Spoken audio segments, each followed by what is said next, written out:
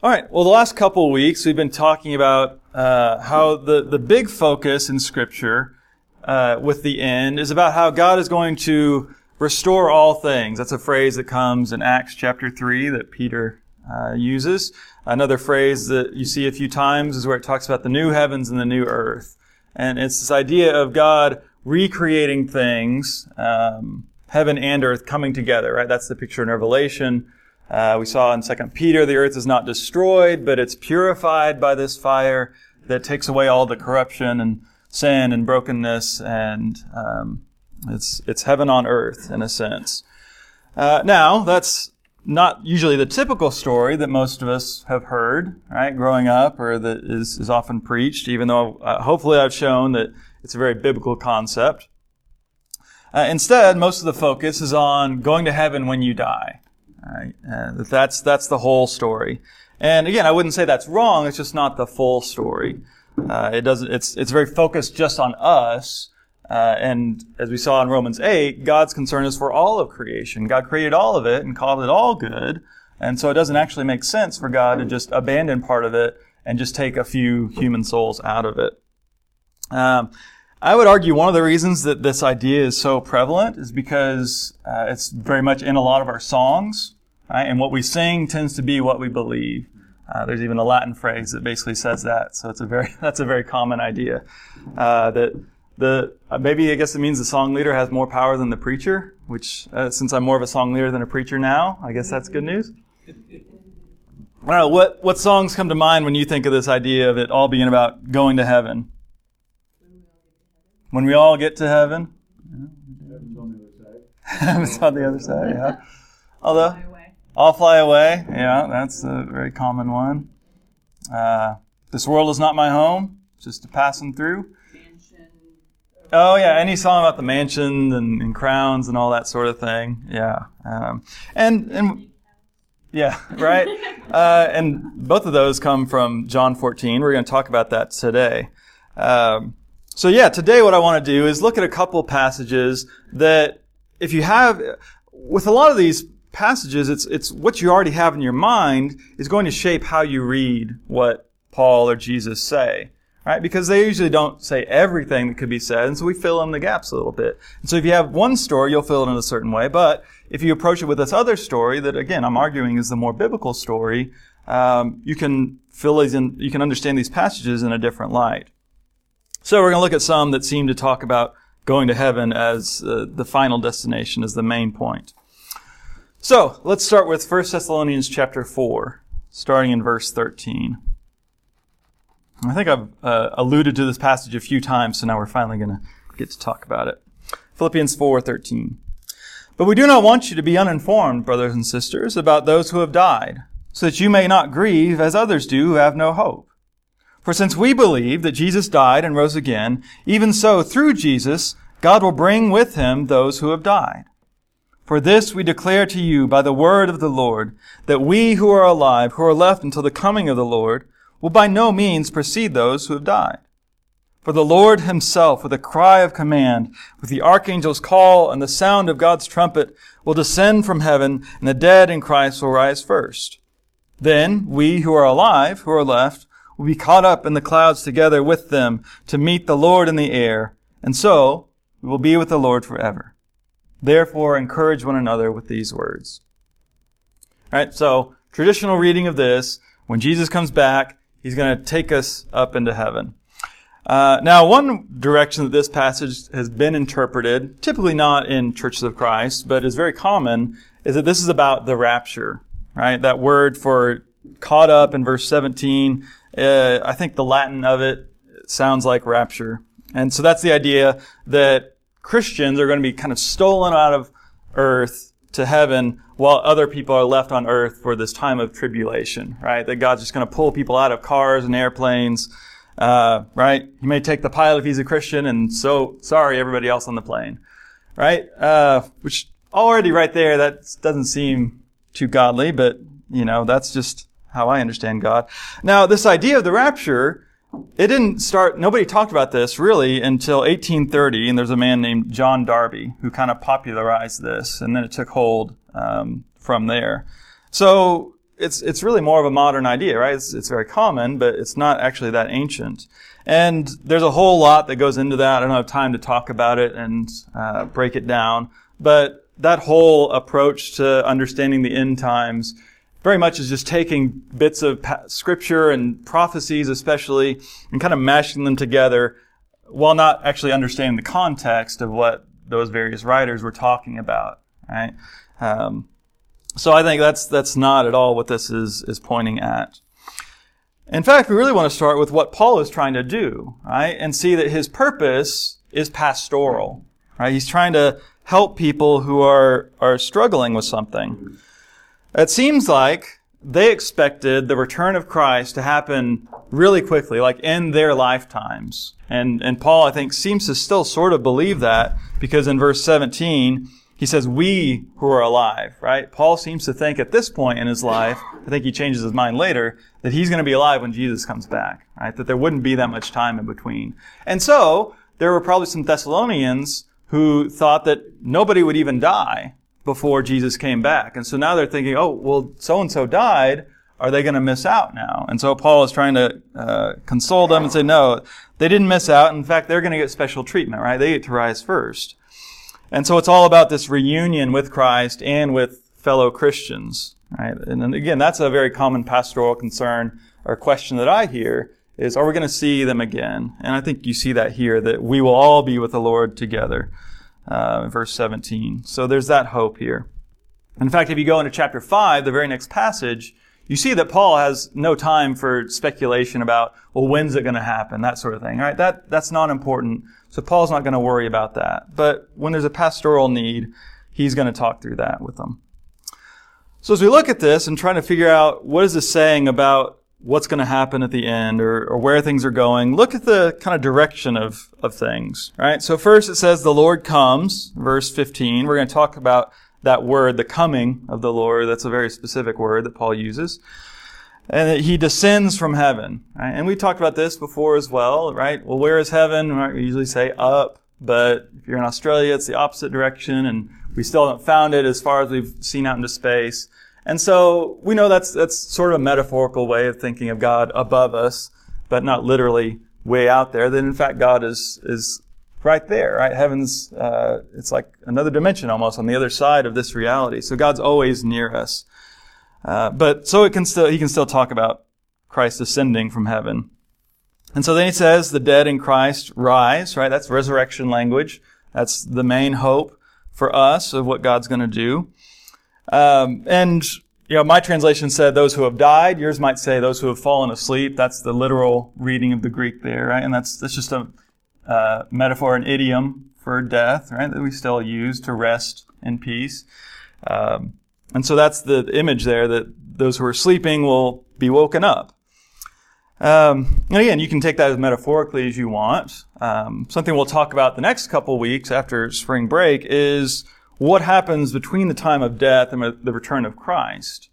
And, if you take that sleep metaphor, that would mean that, right, at least in this passage, it sounds like these people who have died are still just there waiting in death, right? That they're not going to be with Christ until Christ returns.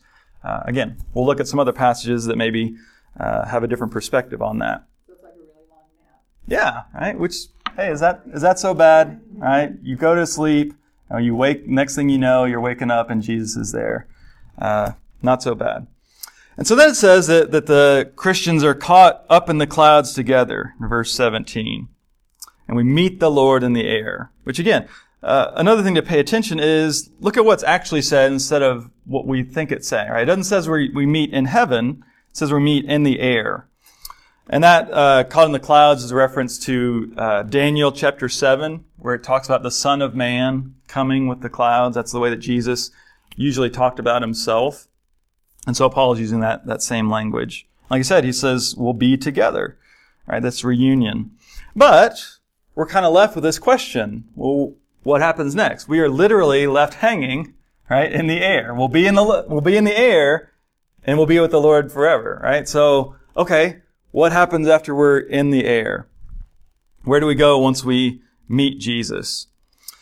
And so here's a place where knowing these terms that Paul uses can maybe help us understand this, right? Yeah, it's always a little, I want to try and be a little careful about saying, well, it's this Greek word, so it means this, right? Well, you never know for certain what Paul meant, but sometimes they do have specific meanings that, speaking to Thessalonians who are Greeks, they would probably know what he's talking about, right? To be members of the Roman Empire, these terms are going to connect with them.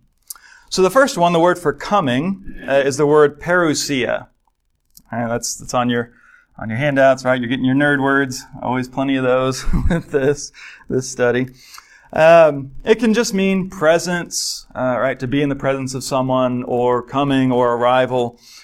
But it also could have this specific meaning of a royal visit, right? A parousia is for when, like, the emperor might be coming to your city. Right? And so this is a big deal. You imagine there would be fanfare with trumpets. Right? Like he said, there's a loud trumpet, right, to announce that our king is coming to town, coming to earth. Right? And so it's not just Jesus showing up, it's Jesus the Lord making a visit. In fact, this is another common thing that we miss that Paul is often doing. When he talks about Jesus being Lord, that's in contrast to Caesar being Lord. Right? And we're going to see this also in Philippians that we'll look at next, that Paul is taking common Greco-Roman, Roman Empire imagery and changing it and putting Christ in the place of Lord. Right? So he's using categories that they would already know and understand as Roman people, but he's replacing it with Jesus as the true Lord, right? In a way of saying that Caesar is not. So the parousia is this royal visit. And then the other word that he uses where he talks about we will meet the Lord in the air. Right? And again, when we read that in our English translations, that doesn't sound that interesting or noteworthy. But the word apantesis refers to going to meet the king or the Lord or the emperor at the gate. Right? It goes along with the parousia, right? The parousia is what the king does to visit. The apantesis is our meeting of that dignitary at the gate of the city, right? Because if the king's coming to town, you want to go out and meet them. And then what do? You escort them into the city, right? With kind of a whole procession and making a big deal of it. All right? So if that's the image that Paul is using here, what is that saying about what happens after we meet Christ in the air? Well, that means we would escort him down to earth. Right, which is consistent with what we've seen, right? And again, not earth as it is now, but the recreated new heavens and new earth. But just because we meet him in the air doesn't mean that that's where we're staying, right? To use knowing these terms shows that you could understand this as Paul saying that we're gonna come here. Again, that's not his focus, right? His focus is to assure people who are worried about their friends, their brothers and sisters who have died. But we can fill in the gaps a little bit by knowing the rest of the story and knowing what some of these terms could mean. Not really. It's just heaven. Yeah, and in fact, usually it's plural. Most English translations don't carry that through, but it's usually the heavens instead of heaven, right? So even like the Lord's Prayer, it's our Father who is in the heavens, which again I think it's maybe better to think of it that way, because that reminds us that God is not far off and distant. God is all around us, right? And so, yeah, they could use heavens to refer just to the sky or this place where God is. And we want to separate those a lot, but maybe to think, well, God is all around, right? There's nowhere where God is not in one sense. So we always have access to God through Christ because his God is near. All right. Well, let's keep going then. Let's go to Philippians chapter 3. Philippians 3. We're just going to look at a couple verses here. Philippians 3, 20 and 21. All right. It says, "But our citizenship is in heaven, and it is from there that we are expecting a Savior, the Lord Jesus Christ. He will transform the body of our humiliation, or our humble bodies, that it may be conformed to the body of his glory, by the power that also enables him to make all things subject to himself." All right. So again, traditional reading, heaven is our home, and we get to go there when we die. So this idea of being citizens of heaven, All right, this comes up a couple times in this letter to Philippi. And so, again, to understand this, we want to think about what citizenship was like in the Roman Empire, right? Now, when we think of citizenship, it's just, well, if you're born in a country, you're a citizen of that country, is pretty much the standard way that it works. In the Roman Empire, citizenship was more of a special status, and it's not just based on living in Rome itself, in that particular city. Not everybody in the Roman Empire was a Roman citizen. And I don't actually know, I should have looked up like the percentages, but I don't think it was a huge number, right? Slaves obviously wouldn't be considered for that. They could be once they were freed, if they were freed by Roman citizens. And so it could be earned for special services to the empire. It could be awarded somehow, and then it gets passed on in your family if your parents were citizens. And one thing that happened to Philippi itself, Philippi was a Roman colony. It was a city that had been around, then it was destroyed, and Rome decided to rebuild it, and they kind of had a lot of people move there for the purpose of establishing this colony. A lot of them were retired soldiers, right? Rome was already overcrowded, and they didn't want more people coming to Rome. They especially didn't want a bunch of old soldiers who might be, stirring up trouble. It's like, well, let's just ship them off to this colony in Philippi, and they can build this city up, and we'll make them citizens, right? So it's this special reward. And so, what's that? Yeah, I guess a little bit. I don't know how nice it was. And so, these people in Philippi, this is something they could be really proud of, right? Not every city, even every, predominantly Roman city, would be a colony or have everyone be a citizen. So this is something where Philippi stood out, right? I think in Acts it talks about Philippi was the major city in the region of Macedonia. So this is a big point of pride for them. And so, since Paul's smart, he's actually pretty clever in using that image to communicate something to these Philippians. But the point of this is, right, that Philippi has a bunch of citizens of Rome, but that doesn't mean that that Rome wanted those people to move to Rome eventually, right? The purpose of them being citizens of Rome over in Philippi was to spread Roman culture and the Roman way of life in this other place, right? To build up the empire outside of Rome. And so we take the implication of that, all right? So if instead we are citizens of heaven, what is that saying? Right? It's not saying the focus is not on us going to heaven. The focus is on us bringing heaven to earth where we are right now. Right? Again, it's not contradicting that going to heaven, but I'm just trying to point out that the focus here is about how we live as God's representatives on earth. Right? Paul is trying to get them, instead of being proud of being Roman citizens, be proud of your heavenly citizenship. And think about how you should live because of that. In fact, back in chapter 1, where is it? I didn't write this down. Verse 27, he says, live your life in a way that's worthy of the manner of the gospel, right? And the word that he uses there actually means to exercise your citizenship. It's not a very common word. Right? So it's throughout this letter, right? That if we are citizens of heaven, this should shape how we live here. It's not about where we go. It's about being who Christ wants us to be. And then he also talks about resurrection there in verse 21, that when Jesus comes, we're expecting a Savior from heaven, right? Again, the focus is on Christ coming to here from there, not about us going there. That's when he's going to transform our bodies to be more like his, and he's going to subject all things to himself. Christ will be all in all. All right, so that's Philippians 3. Not as much to say about that, but I wanted to mention that one. All right, so you see, right, there's so many things that when we don't know how people thought, how people talked in the first century, we just kind of read it in our language and we miss some of the things that would have been very clear to Paul and to his readers. So this is why I think looking at some of these terms can make a big difference for how we understand what God is doing. All right, so let's go to John chapter 14. Another very common passage where we talk about heaven, even though that word's not used. Right? What is not there? All right, John 14. I'll just read 1 through 3.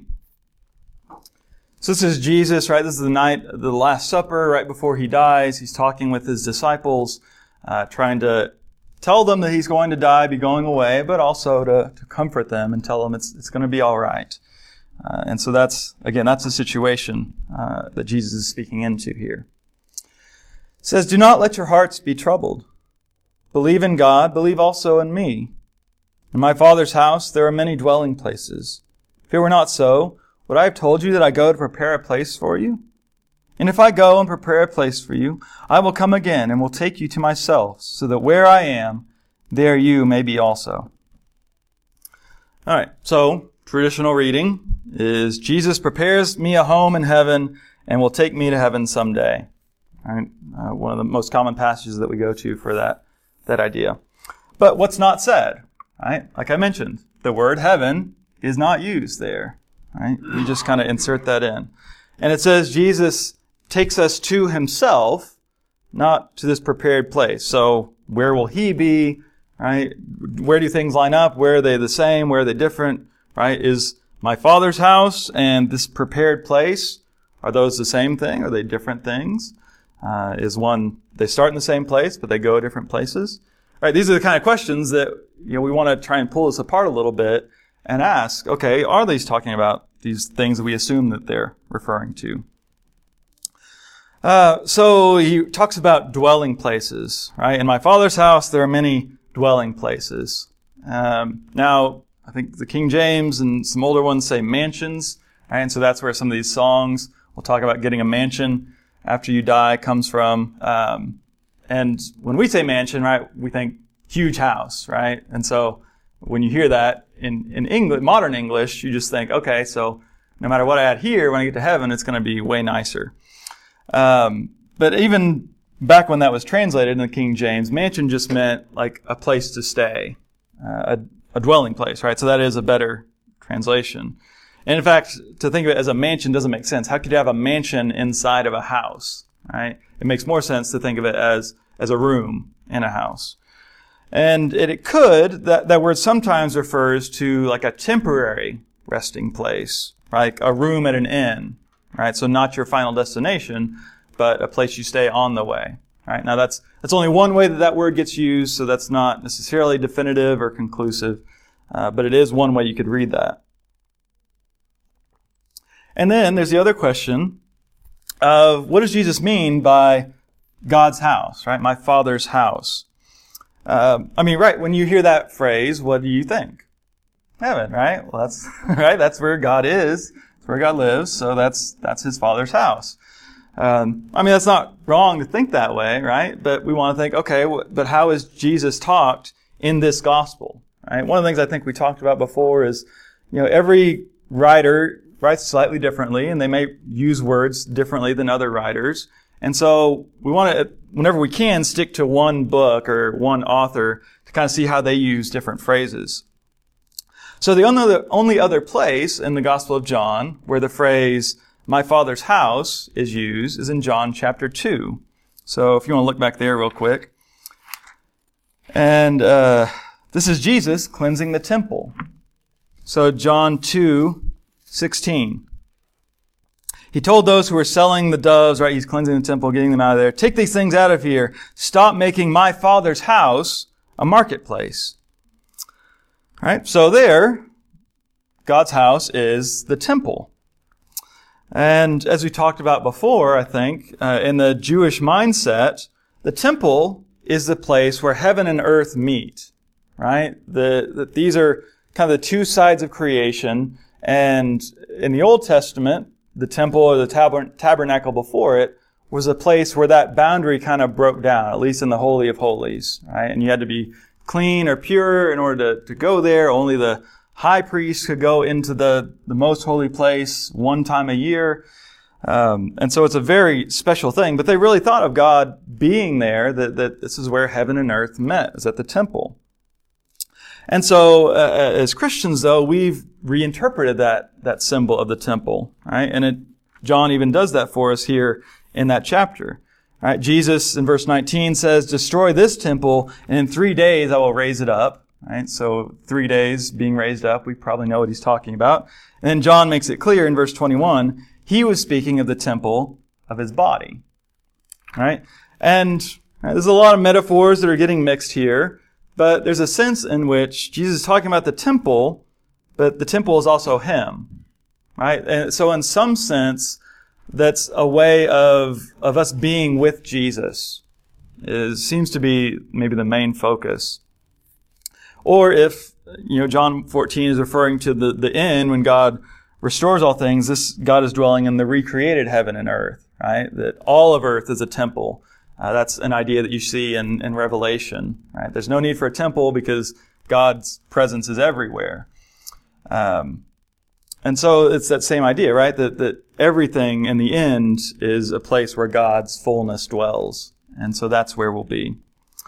Now, if you look on the back of your handout, you'll see this chart. It's from a book called A New Heaven and New Earth by J. Richard Middleton. It's a great book that goes through a lot of these things in more depth than I've talked about.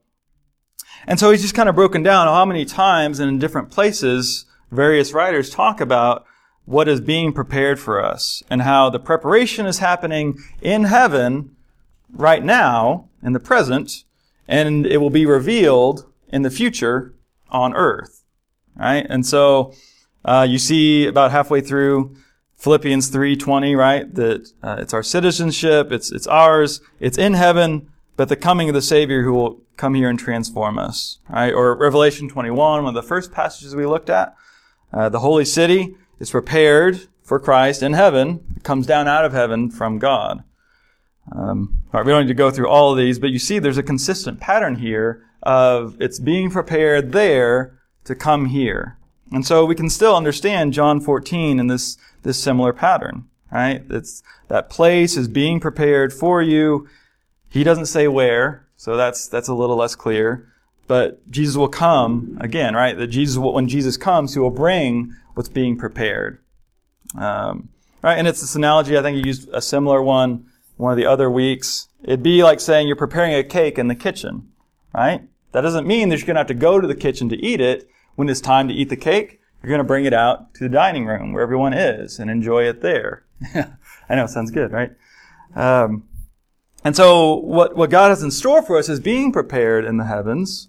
But when the time comes, then God is going to bring that. And that includes our resurrection. That includes the redemption of creation.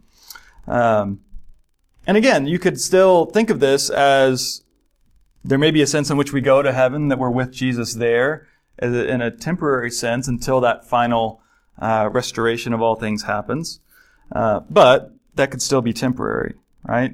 I'm not saying we don't go to heaven at some point. That's what we're going to look at next. But to see that that's not the full story, because that ends up just being about us and about us getting to escape from this life, and it kind of ignores the rest of God's creation. Which I think the bigger story, right, is seeing how God makes everything good again, right? And we're an important part of that story. And God's not going to give up on the role that God has given us in creation. But God doesn't have to give up on all creation to do that. All right. Other questions about John 14? Yeah, it's interesting. I mean, the temple of his body, right? And that's more Paul's image that we are the temple. I don't know if you see that in John's writings as much. I think it's more than just the church. Although there's a sense in which, right, in the church, God is present through the Holy Spirit in a particular special way. And so, again, his purpose here is to comfort them, and that's actually a big part of this section of John's Gospel is sending the Spirit. And so I think that fits. It's still consistent, right? That God is with us. Would they be hearing it as the temple? I think there's a good chance, right? Because that's the language that has already been used in John of the temple being God's house. So how would we apply that to us? It's again, if the temple is Jesus, then it's somehow we're with Jesus until that final consummation of all things, I think is how I would understand it. Again, it's a little confusing, right? Because you're using metaphors in multiple ways. And so this is one place where I'm like, it's a little hard to pin it down. But But I think we can see, my main point with looking at this passage and the others is to show it's not, this doesn't contradict the other things that we've looked at the past few weeks about God wanting to restore all things, right? That it's not just, well, God's building me a house in heaven, so someday I'm going to get to go there. We actually missed where we talked about 2 Corinthians chapter 4 and 5. That was the week I recorded it, and so some of you may have got to watch it or listen to it. But in that passage, Paul talks about how we have this home prepared in the heavens, but if you pay attention to the metaphors there, that home is referring to our resurrection body, right? He's saying right now we live basically in a tent. We don't want to be homeless, which is to be bodiless, which was what Greeks wanted. The Platonic philosophy said that we're just these immaterial souls. We need to escape our body. He says, that's not what we want. We don't want to be homeless. We want to upgrade our tent to a proper home, right? And so that's what God is doing in the resurrection. And so again, it's consistent there, I think, that we see that, right, if we're not misreading 2 Corinthians, then we won't misread John 14 as much. Because I think they're saying the same thing, right? You see that on that chart as well in 2 Corinthians, right? The dwelling, that resurrection body, is prepared for us in the heavenly places, and we'll be clothed with it, with this resurrection body, when Jesus returns. Again, I'll finish where we started, right? That there's a pastoral point to all of this. Neither John nor Paul were writing just to give us facts about Jesus' return or about heaven. And I hope that's not all that I'm trying to do either, is to just kind of explain things for you so that you know, right? It's to be an encouragement. The point of this passage in John 14 is that the disciples know you're not going to be abandoned. Yes, I'm going to die, and I'm going to be not with you the same way that I have been, but it's going to be okay. Right? The next thing he says, who is it? Thomas asked him, right, we don't know where you're going. How are we going to know the way to where you're going? And Jesus says, no, I am the way. Right? Even that statement, which gets taken out of context to be exclusive, is all about how you don't need to know a certain way to get there. Jesus is the way. As long as we know Him, as long as we're connected to Him, then we're going to be all right. And these passages were interesting to me to be working on this week, because I've heard both of these passages, John 14 and 1 Thessalonians 4, quoted a lot with my father's death. And again, right, because that's what they're about. They're about the hope that we have. And whether I'm right or wrong about this, whether we understand everything fully, they do give us a reason to hope, to know that we are not left alone, that we're going to see the people that we love again, that if they're in Christ, then it's going to be all right. That's the hope that we get here. As Paul says, therefore, encourage one another with these words. So that's my encouragement to you. Thanks, everyone. See you in a couple weeks, since we don't have class next week, and we'll talk about this intermediate state, what happens between death and Jesus' return, and various passages that relate to that.